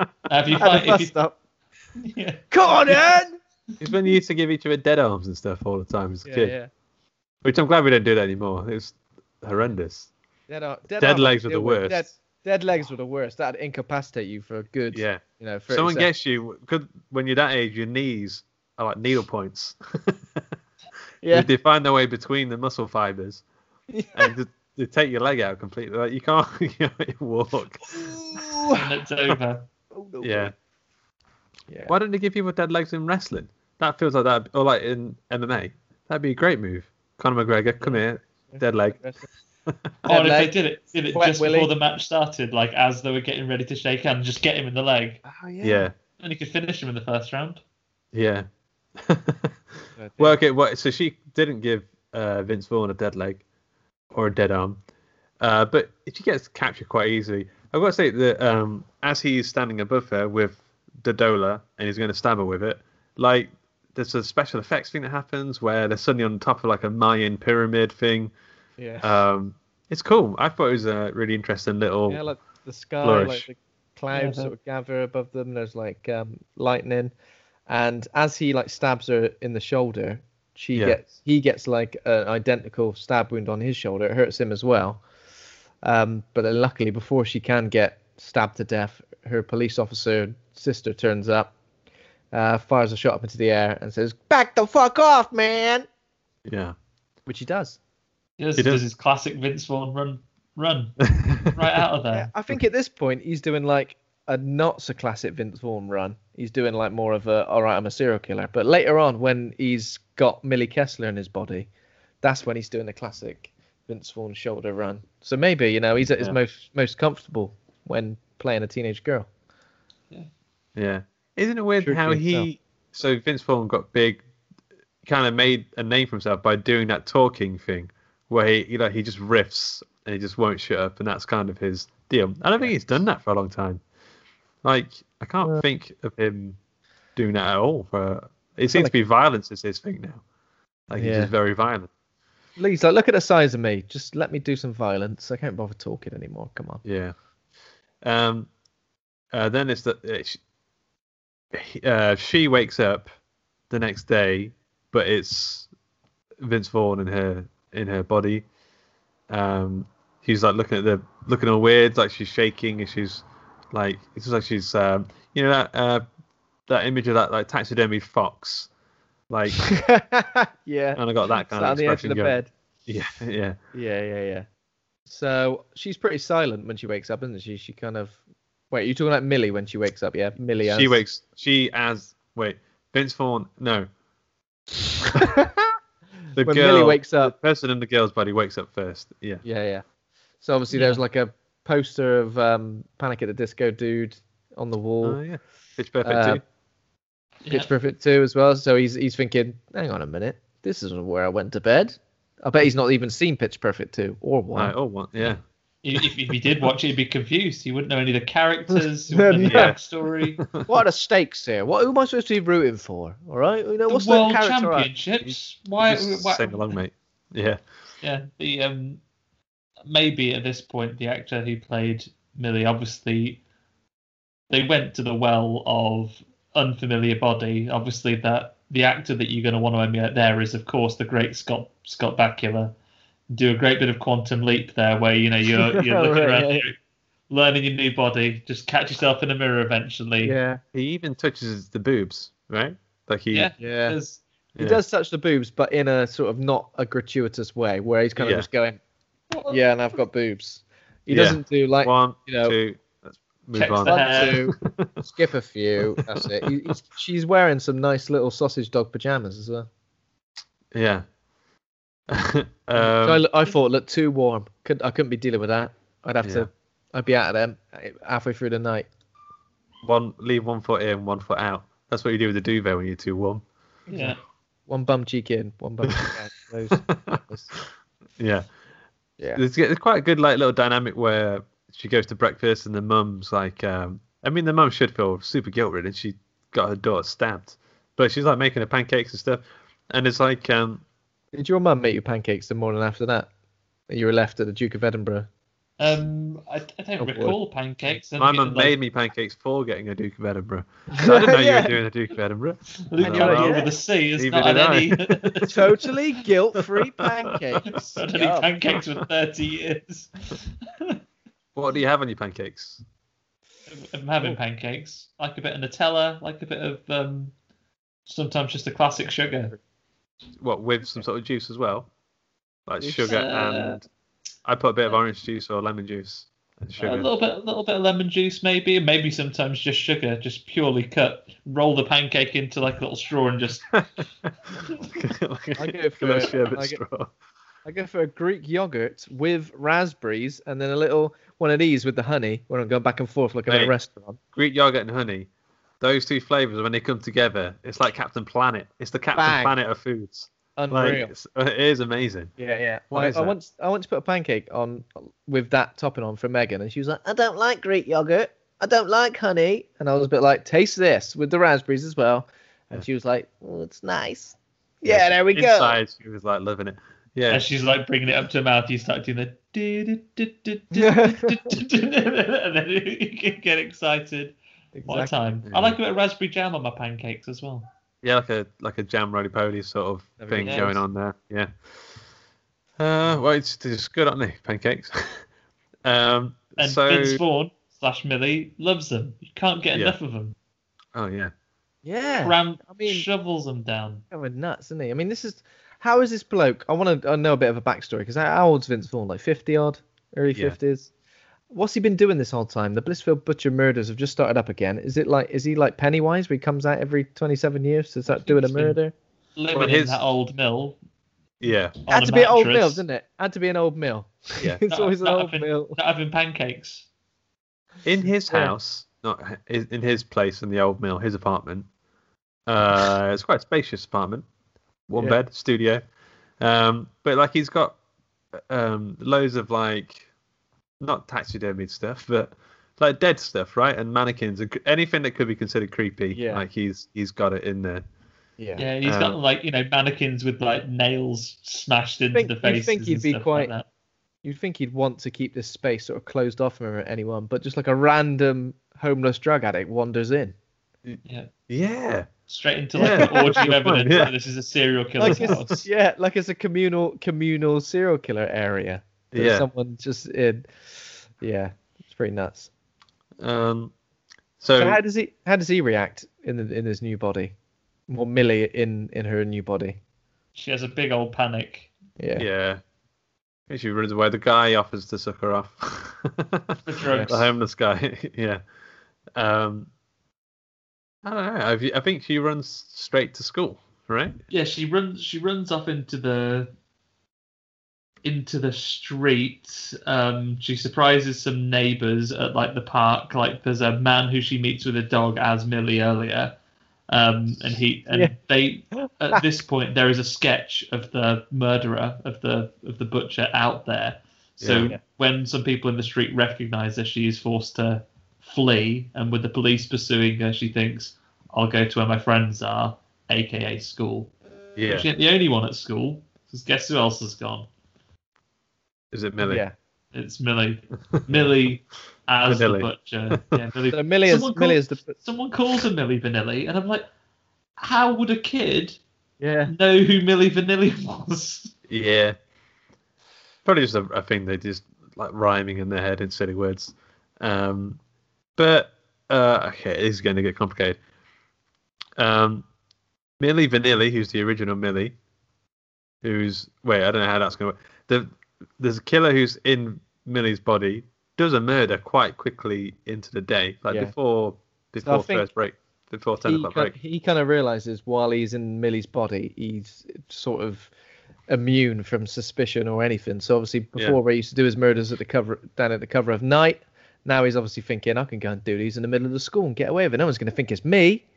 Yeah. He doesn't seem to really care about the implications of it, because that's one thing I was confused about. He does kind of realize that Millie's weak, and he sort of says, this body getting on my nerves. But he doesn't seem keen, other than that, to, change back. But you're right. Like, so basically, Millie Vanilli is at the school. Everyone thinks she's hot and fresh and sexy now because she's borrowed a leather jacket and is super confident and walks in slow motion. She tells her friends to fuck off. Yeah. And goes to the locker room in private with like a cryogenic freezer in there for some reason. That's what I was going to ask. Why is there like a Jason X level cryo freezer? Yeah. So it's supposed to be for like athletes to recover, but not at that degree. Surely they can't trust if they really need to recover. If they've had a arduous day. Yeah. Go down to -300 degrees, mate. Just for a second. You'll feel loads better. The Wim Hof method. You'll be dead technically, sure, but yeah. Well, it's like an alternative to detention. It's like Demolition Man prison facility. Yeah. Simon Phoenix, I will not have you talking in class. You go and get frozen. Wow. That's a good idea for like a cross-up, mash-up sort of film, where some kids are sent to detention, but it's detention Man. Yeah. So that's how she kills her. No, she shoves her in there, puts an umbrella in the door. Because Vince Vaughn turns up. So they have a conversation, and the bully girl, who's like iCarly, I guess, kind of is looking for the gossip so she can tell everyone. That's where the line came down that the person on Letterboxd is never going to forget. Like, I'm not going to smash tacos with you all, clam chan. Smash tacos, all that. I'm not going to do any of those things with you all day. And then she hears someone in the shower, and we think it's going to be Millie, but it's not. It's actual Millie as Vince Vaughn having a shower. She panics and runs in, and she gets shoved into the cryo freezer. She puts a crutch across the door, and somehow finds the setting which instantly freezes a person to death.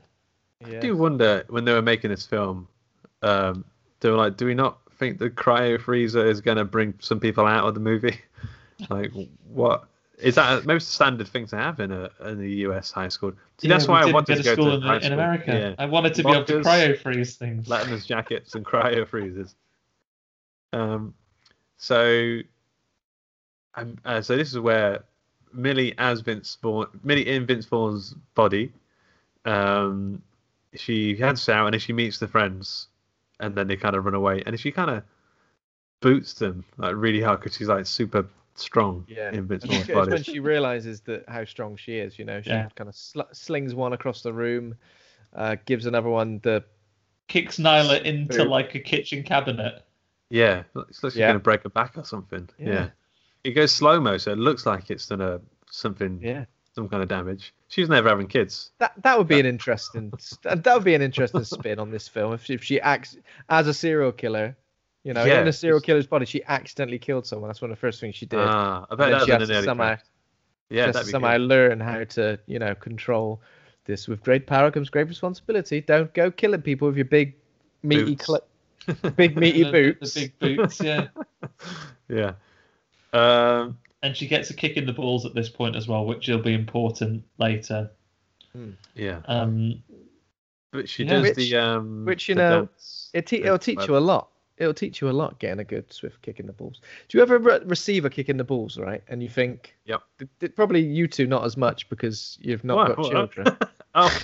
but like sometimes I receive a kick in the nuts from my daughter. Not always 100% on purpose. But sometimes a nice accidental kick in the balls. And even though it's quite a hard kick in the balls, it doesn't hurt quite as much as I expected it to.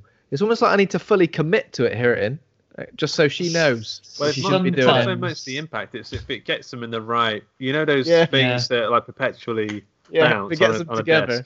He gets 2 in 1. Yeah, I think there's a lot to be said about getting. Sometimes if you get a critical hit, it's a bit like the Death Star, I guess. Like if you just hit the exhaust port, then it's not going to be too bad. But if it causes the chain reaction, then the devastation will be absolute. And I think sometimes then it's not even an immediate thing either. Sometimes you get like that moment of like calm, when everyone's clarity. Getting away from the Death Star. They're far away and they see it explode behind them. Yeah, that's like you get that moment and like all the color fades from the background. Maybe you just imagine like just a bird flying past very quietly, and then reality suddenly comes back into focus, and it all hits you. Yeah. And It's not happened to me for a long time, to be honest. I think I've successfully avoided it, but I remember it making me feel really queasy, like it hurt in the stomach area. It's not pleasant. Yeah, I just don't swing them around much anymore. I don't know, maybe it's that I'm just in less situations where someone is likely to do that. Like, yeah. Yeah. Okay, so what happened? Oh yeah, so she did. So to prove that She she's Millie, convinces them, the real Millie Vanilli, the OG Millie Vanilli, whatever. And so she does a dance that she does in the beaver costume, and then she does a handshake. They've got a special handshake. And then they like quick fire some questions at her, don't they? Which are a bit, Pitch Perfect 2 comes into it again. Yeah, Pitch Perfect 2 have put in a lot of money to this film. Yeah. They say, what's your favorite movie? What's your favorite sport? And she's like, I don't like sports, and all those things. So I guess that should be the thing that convinces us a bit more. Yeah. And then I don't know. They say like the other Millie is like a wolf in sheep's clothing, so they need to stop her or something. And then we see her sorting out she sorts out the what's his name first though, the abusive woodshop teacher. Yeah, who starts out just abusive with his like calendar entries for like when people are gonna sort of have to present their projects. Yeah. And then quite quickly escalates into physical boots abuse. Yeah, and first like picking on it and like, I see. Sucking that boy's finger, eh? You bastard. And God, and then bastard. And then she comes back in after class and puts like the circular saw on, and he's like, "How dare you turn that off? Yeah, how dare you turn my circular saw on? You know how much I hate it." Yeah. Also, like, surely if he's expecting her to build a doghouse, she would have to be in there at some point to do it. And he's like, not on my watch, you don't. And he goes to stop her, and she swings it in with a screwdriver. And I think this is the opposite to what we've seen on the Vince Vaughn side of things, right? Where she is realizing at this point that she's not as strong as she's used to being because he throws her on the floor. And then this is the weird bit where he then immediately puts the boot in on her. It's quite comedic how over the top he goes, really. But he gets a screwdriver in the neck and he's like trying to say something. Or I don't know, he's making some weird throaty noises. He slips. How did she get him onto the circular saw table? He falls over, having staggered forward, and then she again does like a Mortal Kombat fatality on him, like with Kung Lao's hat, and pushes him through the circular saw. Yeah, and we see all of it. We see all of it. Dewey Cox style, he gets halved. We see all of it. It's nice and gory. This film doesn't. It must be an 18, right? It feels like it would be an 18.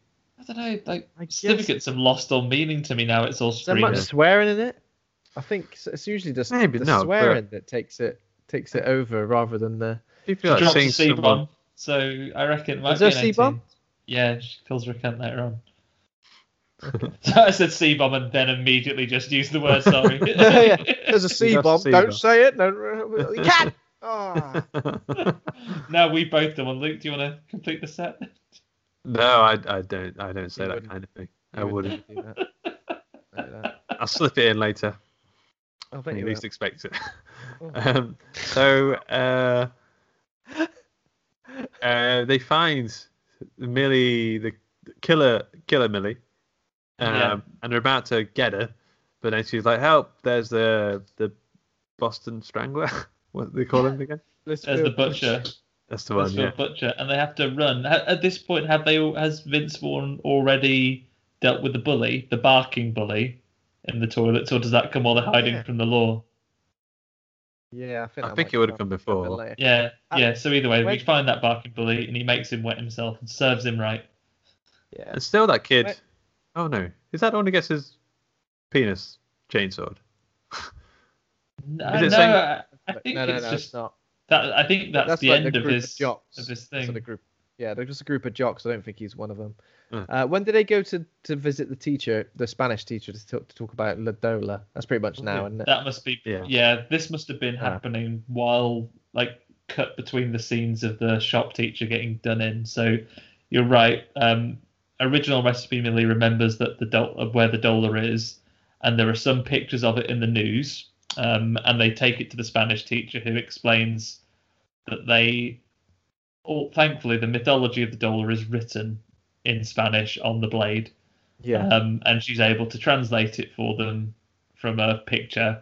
Yeah. And say, it means that if you get stabbed with it, then the souls will change over, and then you've got till midnight the following day, otherwise it becomes permanent. Yeah. Jesus. All the instructions are there. It's like a pot noodle. You know exactly what you got to do. Where's the Phil line? Yeah, stab to this line. Do you add the little sachet of sauce every time?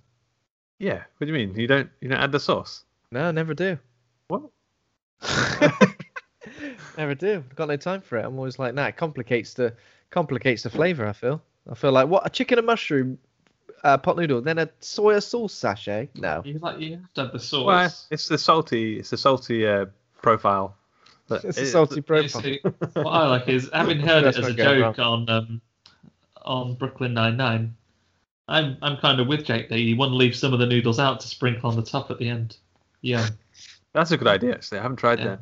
But I mean, my usual method is to drink the through the noodles, drink the soup, and then the noodles just taste really good afterwards because they're kind of soaked through and dry. I sometimes have a little. I don't drink the soup. I put a little less water than it would recommend, perhaps. Oh yeah, because I don't want it to be too soggy. I want flavoursome noodles. Al dente noodles. Yeah. Have you ever not stirred it correctly and then you get to the bottom, it's just dust? Yeah. So that only happens on the tall ones, like the daddy ones, whatever they call them. King. Bloater size. King, but you can call him daddy if you want, Luke. Daddy, are you my daddy? No, I'm a pot noodle. Okay, so yeah, the king ones, they always seem to have like the powder at the bottom. Powdery. So they know what to do. Yeah, they know what to do. Then these scenes are all cut together, but basically the climax of the period at school is that they know what they've got to do. They've just got to find her body, and then who should walk in there but Millie? Well, in the killer as Millie, he sees them, and then having embraced the fact that their physicalities have now changed, she shouts and calls for some police people that she just saw walk past, who run around and they chase Vince Vaughn and their friends out of the school, but they're able to get to the car and they drive off. Yeah. It's pretty good, but also like everything we've seen of the Blissfield Butcher so far kind of paints him as a sort of one-track, silent sort of but deadly, yeah. And the fact that he manages to, but I guess he's kind of learning on the fly, like he learns about his lack of strength when he's fighting as Millie, then he sort of realizes that he can use that innocence as another string to his bow, I guess, in terms of his attributes. He's a bad one, but he's not daft. Yeah, he's not a daft one, no, even though he sleeps on a mattress in the middle of a old mill with yeah, exactly. He's not daft. He's got his head switched. He's got his head screwed on. He's had a good breakfast. He's had a very good breakfast. That is Weetabix. So Millie, the killer as Millie, goes to like a party, like a Chuck E. Cheese or something. Yeah, something they go down the bowling alley. And the pool club. Yeah. And they're suggesting that even though that the homecoming like a laser party quest, has been cancelled, it is like a laser quest. Because they've got the glowing teeth and stuff. Yeah. You see all the fluff on people's jumpers. Look at the standout jumper. Look at all the bobbly bits. Oh, you've got to make sure you're getting because wore a lot of black as a kid, especially. You have to go and get the lint roller out before you go somewhere. When Millie as Vince Vaughn turns up at the laser tag, like how bright are his teeth? Like I know, like it normally makes people's teeth look bright, but there must be a heavy contrast between Vince's teeth to face. Like he's like a swatch sort of thing, just so you could sort of see the difference, the contrast in colour. Like, that Hollywood smile. Imagine if John Bon Jovi went in there. Yeah. He looks like Ross Seal. Geller. Remember that episode of Friends when he's got the teeth whitening stuff on? Yeah, exactly. Like yeah. I can't remember what happens here. So Millie takes Booker to the toilet. Yeah, after having got on at the biggest jock bully, and I think this is the one that threw the drink at Millie earlier on. Yeah. He kind of squeezes her bum, and she comes up with a very, very nice little stinger on him here. It says I'm very dry. You make this body as wet as sandpaper. I can't wait to murder you. Yeah, just straight up with it. You make this he kind of plays up as well. Yeah, she wants me. Yeah, he does. He kind of goes, "Yeah, that's right. Yeah, you walk away." Deep down inside, he's like, yeah, and she. How did that little trumpet noise? You sound like the butter trumpet guy. Douglas. Yeah. She indicates to Booker, who is the boy that real Millie likes, to maybe come and meet her in the mini golf course. Meanwhile, meet me in a mini golf course. Which hole? Well, you decide. No, I mean which hole of the mini golf course? The mini golf course / ghost train. But while she's doing that, or I guess maybe some point before this, our heroes find themselves at the mall, chased by Millie's sister, who happened to be in a police car they drove past. And the guys leave Millie in the changing rooms while they go and look for a disguise for her. And this is where Vince Vaughn has a conversation with Millie's mum, and we get a little bit more background as to why she's lonely, because her dad has, her husband has passed away, and they have a nice tender moment. Oh yeah, it's quite a good moment. Oh yeah, yeah. Completely forgot about it. I forgot about that. That was almost a bit like, I liked it. It was a tender moment. Felt like it went on a bit too long for me. I feel like it was a bit of a very long sort of exchange. It's a funny moment with a mum asking her out on a date. Oh yeah, and he said no. Oh. Yeah, there's another moment like that later on that is really weird, but in a fun kind of way. Yeah. Where Vince Vaughn gets to kiss like a 15-year-old boy. Yeah. He's like, finally. I think that's what sets this apart from. You carry on a second. Jesus. I'll make my point in a second. Carry on. Like this tender moment. All right, you're right. There's another one a bit later on. It's one of the few times where the pace really slows down at all on this one, I guess. But yeah, it's quite nice, and it's played for comedy, right? When she sort of goes, but then realizes that that's going to make her mom sad, so then quickly throws out, it's like a bit of a roller coaster. I think coffee's actually not enough for people who are connected as we are. In fact, dinner would be really nice, but I can't because I'm married, so yeah. Yeah, and that's the kind of thing that Vince Vaughn does really well. Like, he's playing his sort of comedy chops, slapping those comedy chops about there. It's good. Yeah. I think what I was trying to say is, I think what sets this apart from a performance like Jack Black's, where it's a bit slapstick, a bit silly, and he's saying things that a teenage girl would say, and it's like, it's silly because it's Jack Black. With this, Vince Vaughn adds a lot more gravitas to it, especially in these quiet scenes, and especially later on when there's a moment, obviously, where he's having quite a heartfelt moment with his crush, and they're revealing a lot to each other in a personable moment, almost like it gets to the point where you forget that. What is actually being sort of played out in front of you. You forget that, Vince Vaughn, of course, he's not a 15-year-old. Well, are they 15? They're in high school, so what are they, 17 probably, right? No idea. Something like that. Ambiguous school and you age. kind of forget, Yeah, and it 12. doesn't feel creepy or dodgy. You almost do kind of think, oh, she's finally, getting some good luck, and she's almost falling for somebody. Even though she is Vince Vaughn and not 50-year-old man. Yeah. And it does kind of work. It doesn't feel utterly ridiculous, which it could do.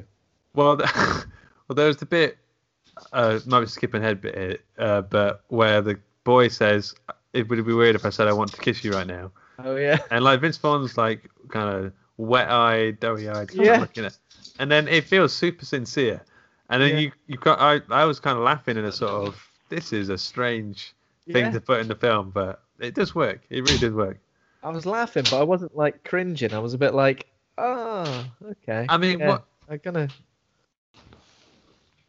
Would it not make when you're Millie again? Like, question. Yeah. Hang on a sec. I've been a girl for 17, maybe 15, 17. I don't know how old I am. You've never once kissed me before.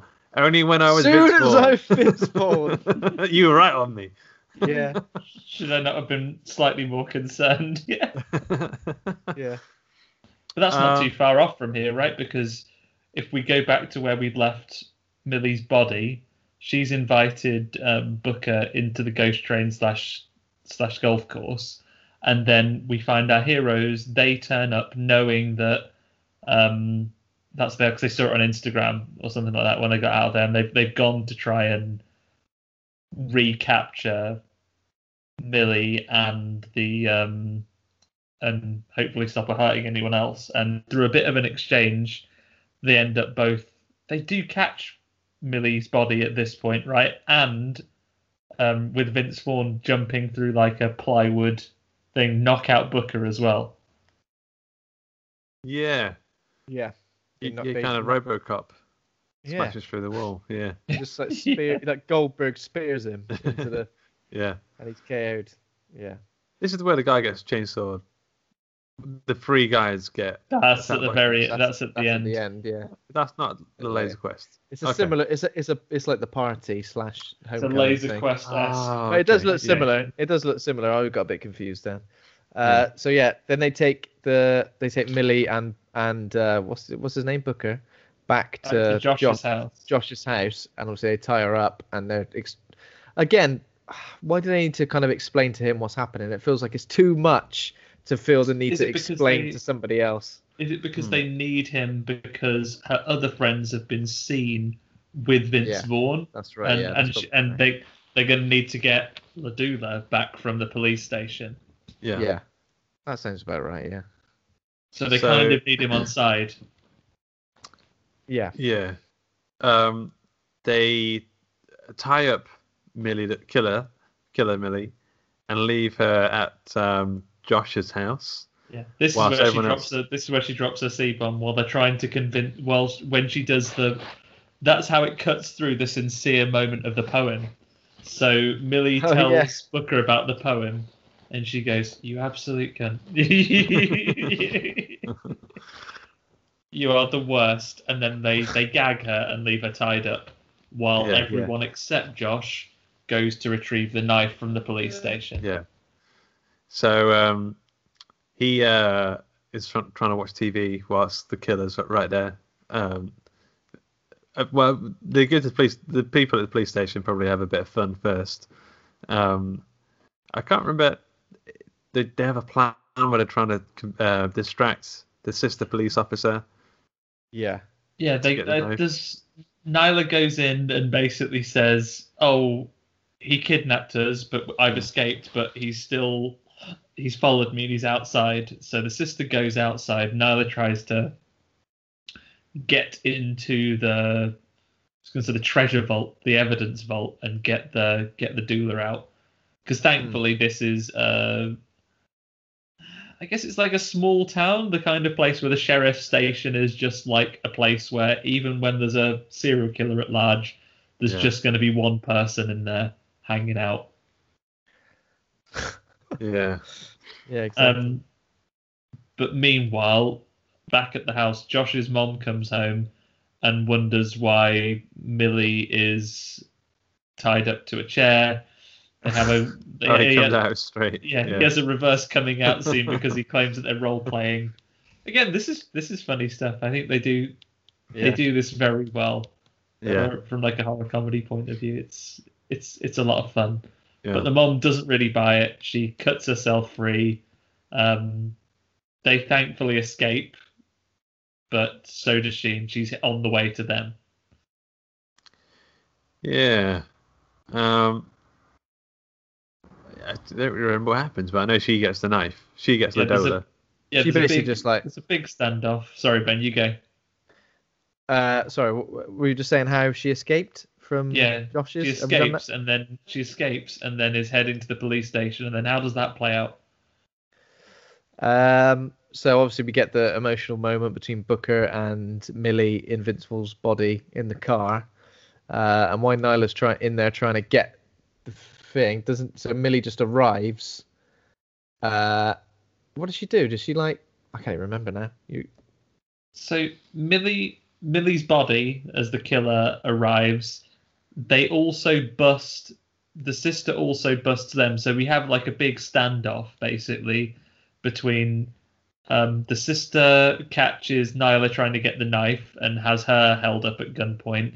Then Vince Vaughn comes in and is also trying to convince her sister that it's her, but unlike her friend, she is not buying it. Then Millie the killer arrives and through a big scuffle basically runs off with the doula and heads off to the party, I guess, leaving them behind. Yeah. But thanks to Booker's interference, they managed to throw the sister into the jail cell and escape from her. So she is locked up, and they can then go and, with the couple of hours they have left, try and catch up with Killer Millie at the party before she hurts anyone. Yeah. Is that about right? I think so. Yeah. That is pretty much it. Yes, indeed. Well, yeah, exactly. It's pretty intense up to this. It's pretty. And then we get to our well, not a big last scene, I guess. I guess it's the first climax of the movie. We get to the thing, and then this is when we get some more of our no good bullies getting their comeuppance. Millie arrives at the party first, and the jock that she said made a drive in sandpaper earlier on's like, "Oh, you like me now, eh? Come over here to this. Let's go somewhere private." And then two of his mates are there, and they have a very rapey vibe about them. But yeah. But she's not having any of it. And then we get another. It's the strange thing, isn't it? Because she is the baddie of this piece. She's the villain of the piece, but yeah, we're rooting for her in this context. Yeah.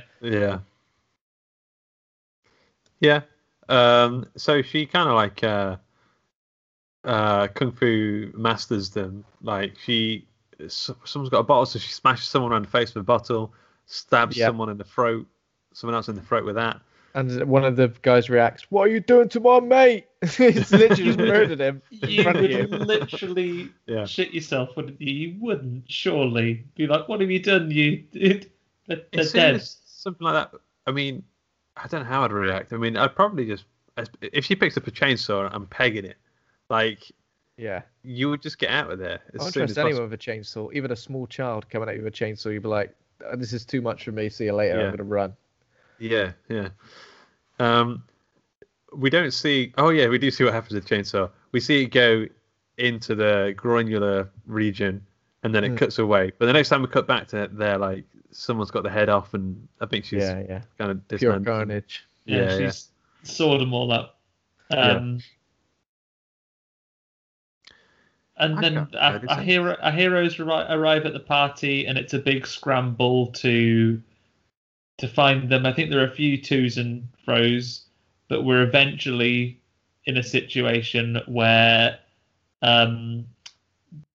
Josh is taken aside by another guy, and it plays off something. They said, "Oh, I'll find out which of the boys at school which of the jocks at school have been secretly gay all this time," because he tries to kiss him. Yeah. But then he also gets robocopped by Millie the killer, who comes through the drywall with a hay hook. And just yanks him off through. But again, him. That's superhuman strength moment where she just pulls him through there woof. Yeah. I mean, so the Vince Vaughn, the Blissfield Butcher, who do you think he is supposed to be kind of emulating? Is he more Jason or more Michael Myers? Kind of, because they're both kind of supernatural to some extent. Yeah, it's a little bit of both, isn't it? This, in terms of the big sort of stature as well, it kind of feels like a bit of both of them. Yeah, I get more of an early Jason, before he was like a super zombie, when he's more of like a, sort of parts 1 to 4 Jason, where he's like a fairly silent murderer who just chops you right up. I seem to. I'm struggling to remember what happened at the end at this climax bit, but I'm fairly sure they stab him quite easily to kind of pin him down. Yeah, because obviously with the power of the Vince Vaughn bodies, they have this confrontation. Yeah. But the police are also coming. So Booker tries to hold back the police for a few seconds. The good guys chase Millie out and manage to pin her down. So the friends have her pinned down. Vince Vaughn has the knife, but then they look at the clock and realize they're out of time. Oh, okay. She despairs for a second, but then remembers a piece of advice Booker gave her in the opening of the film, which said, "Oh, you should always set your watch 5 minutes fast, so you won't be late." That pays off. She stabs him. I feel like we kind of didn't need to see that again. Like, I would have understood it if someone would have just said it rather than having a little flashback to him going, "You should set your clock. You should set your watch 5 minutes early." But I guess for the context of this, it works. It's fine. Yeah, and then she stabs him just in time. Literally midnight ticks over, just as the police come around the corner, and they all kind of like embrace, and I'm like, all right, okay, you're embracing, but now there is a serial killer back in his own body behind you. I was thinking that. But also, like, the first switch, like, they didn't switch straight away. They had to go to bed or something the next day. I think it was at midnight that they switched, and they'd both gone to bed before midnight. Yeah. At early ones, because it was a Thursday, of course. Yeah. It was going into Friday, so yeah. Yeah. I like how the Blissfield Butcher just went out and did an attempted murder, and then just went back to his mattress and went straight to bed. Yeah. Been a long day. Probably frustrated though because he didn't get to kill her, so it's like, oh, I'm just going to go straight to bed. I've had enough. I'm fuming. So we think he's dead, but he escapes from the ambulance as Little Family takes off the finger sensor. There's a bit of a nod to the Halloween sequel, recent Halloween sequel. Yeah, with him escaping. Well, I was thinking, that as well, but I was thinking the mum, like the sort of three women attacking him at the same time and sort of coming out on top. I can't really remember. I think there's just like a big scrap at the end, isn't there? It's a true climax. So basically, you think that he's flatlined in the ambulance, but you obviously know that he hasn't because you see that the thing that monitors his pulse has come off. We can only assume that he did in the people in the ambulance because then we see the end scene, which is like a very sweet goodnight. And it kind of comes after the original ending, right? Because at this point, the guys have had their moment sat in the ambulance. She's had a real kiss with Booker in her own body. You do wonder if they add this. Did they add this in later? Was this always the plan? Yeah, it's weird, isn't it? I'm not too sure. Do you think? Because I think the ending that we had, even with him disappearing in the ambulance, that'd be a more sequel baity thing, right? Maybe they decided they wanted a more conclusive ending because we have just a scene that could be very independently added on, which is, as you say, look, it's the three. It's Millie, her mom, who maybe they just wanted that not an alcoholic anymore. The family dynamic, the rejoin, the coming together of the family without the post father loss. This is them finally all back together. Because if we didn't have this, the mum sister thing probably would still be a bit fractured. But they're all good now. They say goodnight to each other nicely, but then the night is a bit spoiled. The piece is shattered as Vince Vaughn turns up, and he's a regular chatterbox now. Having not been much of a talker, he has a bit of a chat with her, and really starts getting at her. And every part of the family are trying to chip in. Like the mom tries to protect her daughter, the sister who has found like her bullets have been taken from a gun, but they're all trying to fight together. And all hope seems lost for a minute, but thankfully, Millie, from her time as Vince Vaughn, has remembered that a kick in the balls comes real sharp. Mm-hmm. And so does a spiky stab stick thing. Yeah, spiky stab stick, which then she kicks like through his. Yeah. Is that right? Kicks through his back. Kicks through his back, killing him even if he was a vampire. That and try and look really cool as they do it, and then miss, and then kick him again. I don't know. It's a nice little ending. It comes together quite nicely, I think. Name game. You guys up for a few rounds? Yeah, Oh, lovely. Let's take a few. Okay. With this one. So I'm gonna describe some films, and people need to tell me what the name of the film is, and it will rhyme, or sort of rhyme, very loosely rhyme with the title of this film, Freaky. So this first one is about a boy who swaps bodies with a mouse. Squeaky. Yeah, well done. That's just. Who do you have playing the mouse's voice? Vince Vaughn. Also, what is the mouse in a human's body acting like? That's what I want to know. That's what I want to see. Eating a cheese, running up and down a skirting board, making like little semicircular holes in all the skirting board. The Wallace and Gromit Were-Rabbit thing. Oh, I do like a bit of Gorgonzola. Yeah.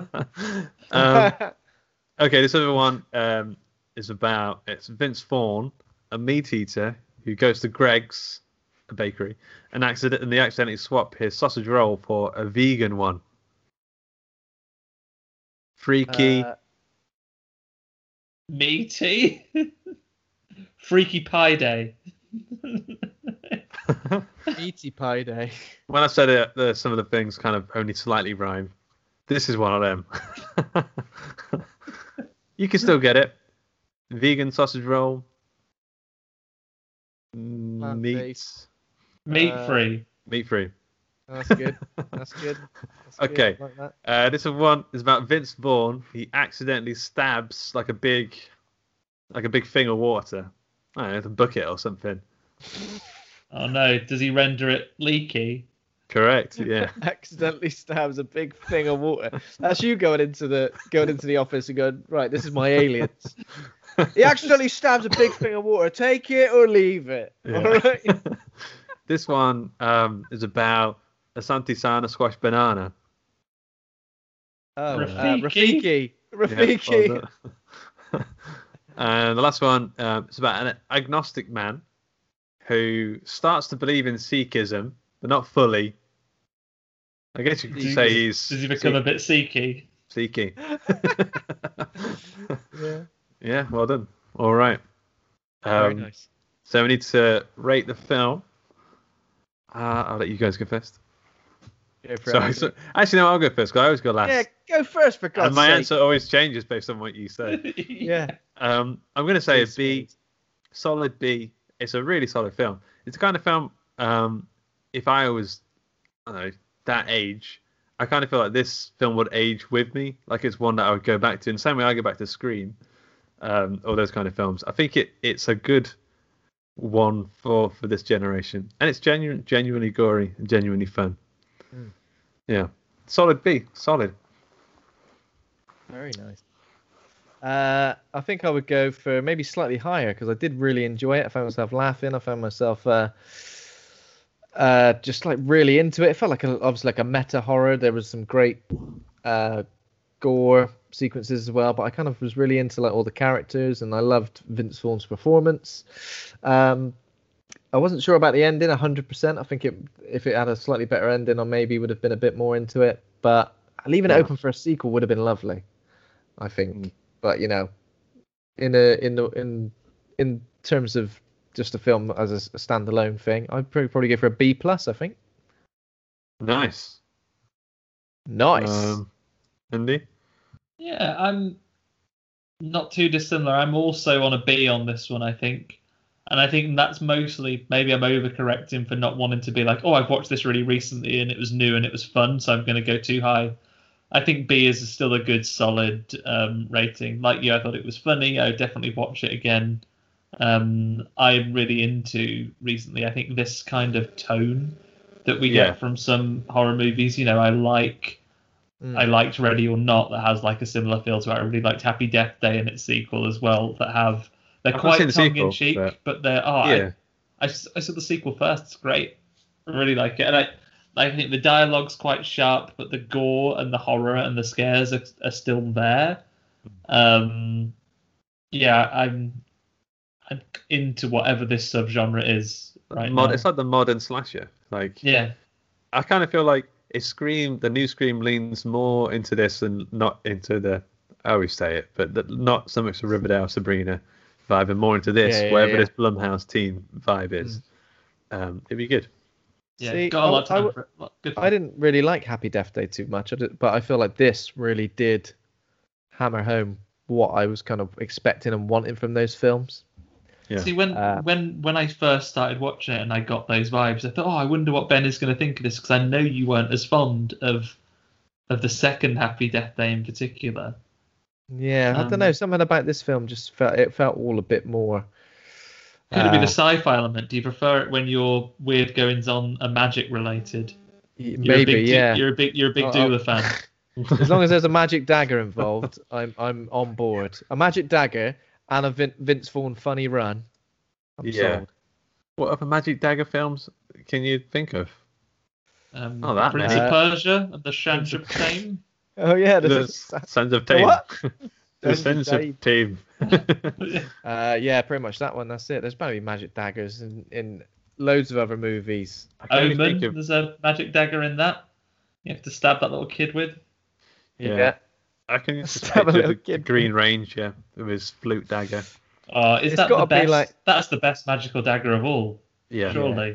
Commanding the Dragon Sword. It sounds like a synthesizer. He's blowing it, but also doing that with his fingers. He's blowing it and he's wearing a helmet.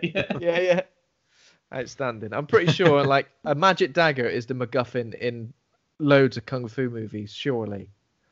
Surely. Yeah. Tomb Raider 2. Movies. Tomb Raider 2. It feels like it would have been. Prince of Persia is the only one that comes up. Yeah, I know. I searched it as well, but Wikipedia list films featuring magical dagger. What are we watching tonight? Has it got a magic dagger in it? Not interested. Sorry, next. It feels like there would be more, though. We've just come up with half a dozen. Come on. Yeah. Maybe we need to be the ones curating this list. Excalibur, if you sort of look at the sword. If you were a giant. Yeah. Amazing.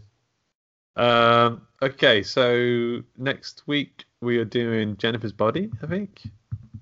Yeah, so I guess a similar sort of vibe, I guess. Even though I've never seen it before. Can you believe it? I've never seen it before. It's fun.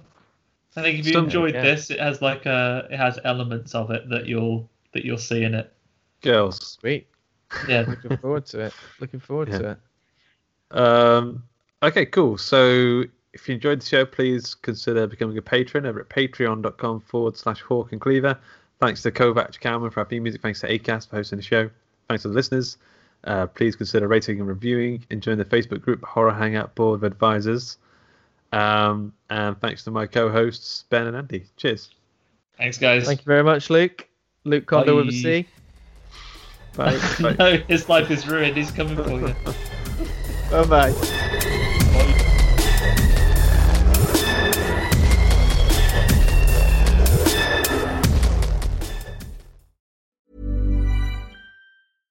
Imagine the softest sheets you've ever felt. Now imagine them getting even softer over time. That's what you'll feel with Boll & Branch's organic cotton sheets. In a recent customer survey, 96% replied that Boll & Branch sheets get softer with every wash. Start getting your best night's sleep in these sheets that get softer and softer for years to come. Try their sheets with a 30-night guarantee. Plus, get 15% off your first order at bollandbranch.com. Code BUTTERY. Exclusions apply. See site for details.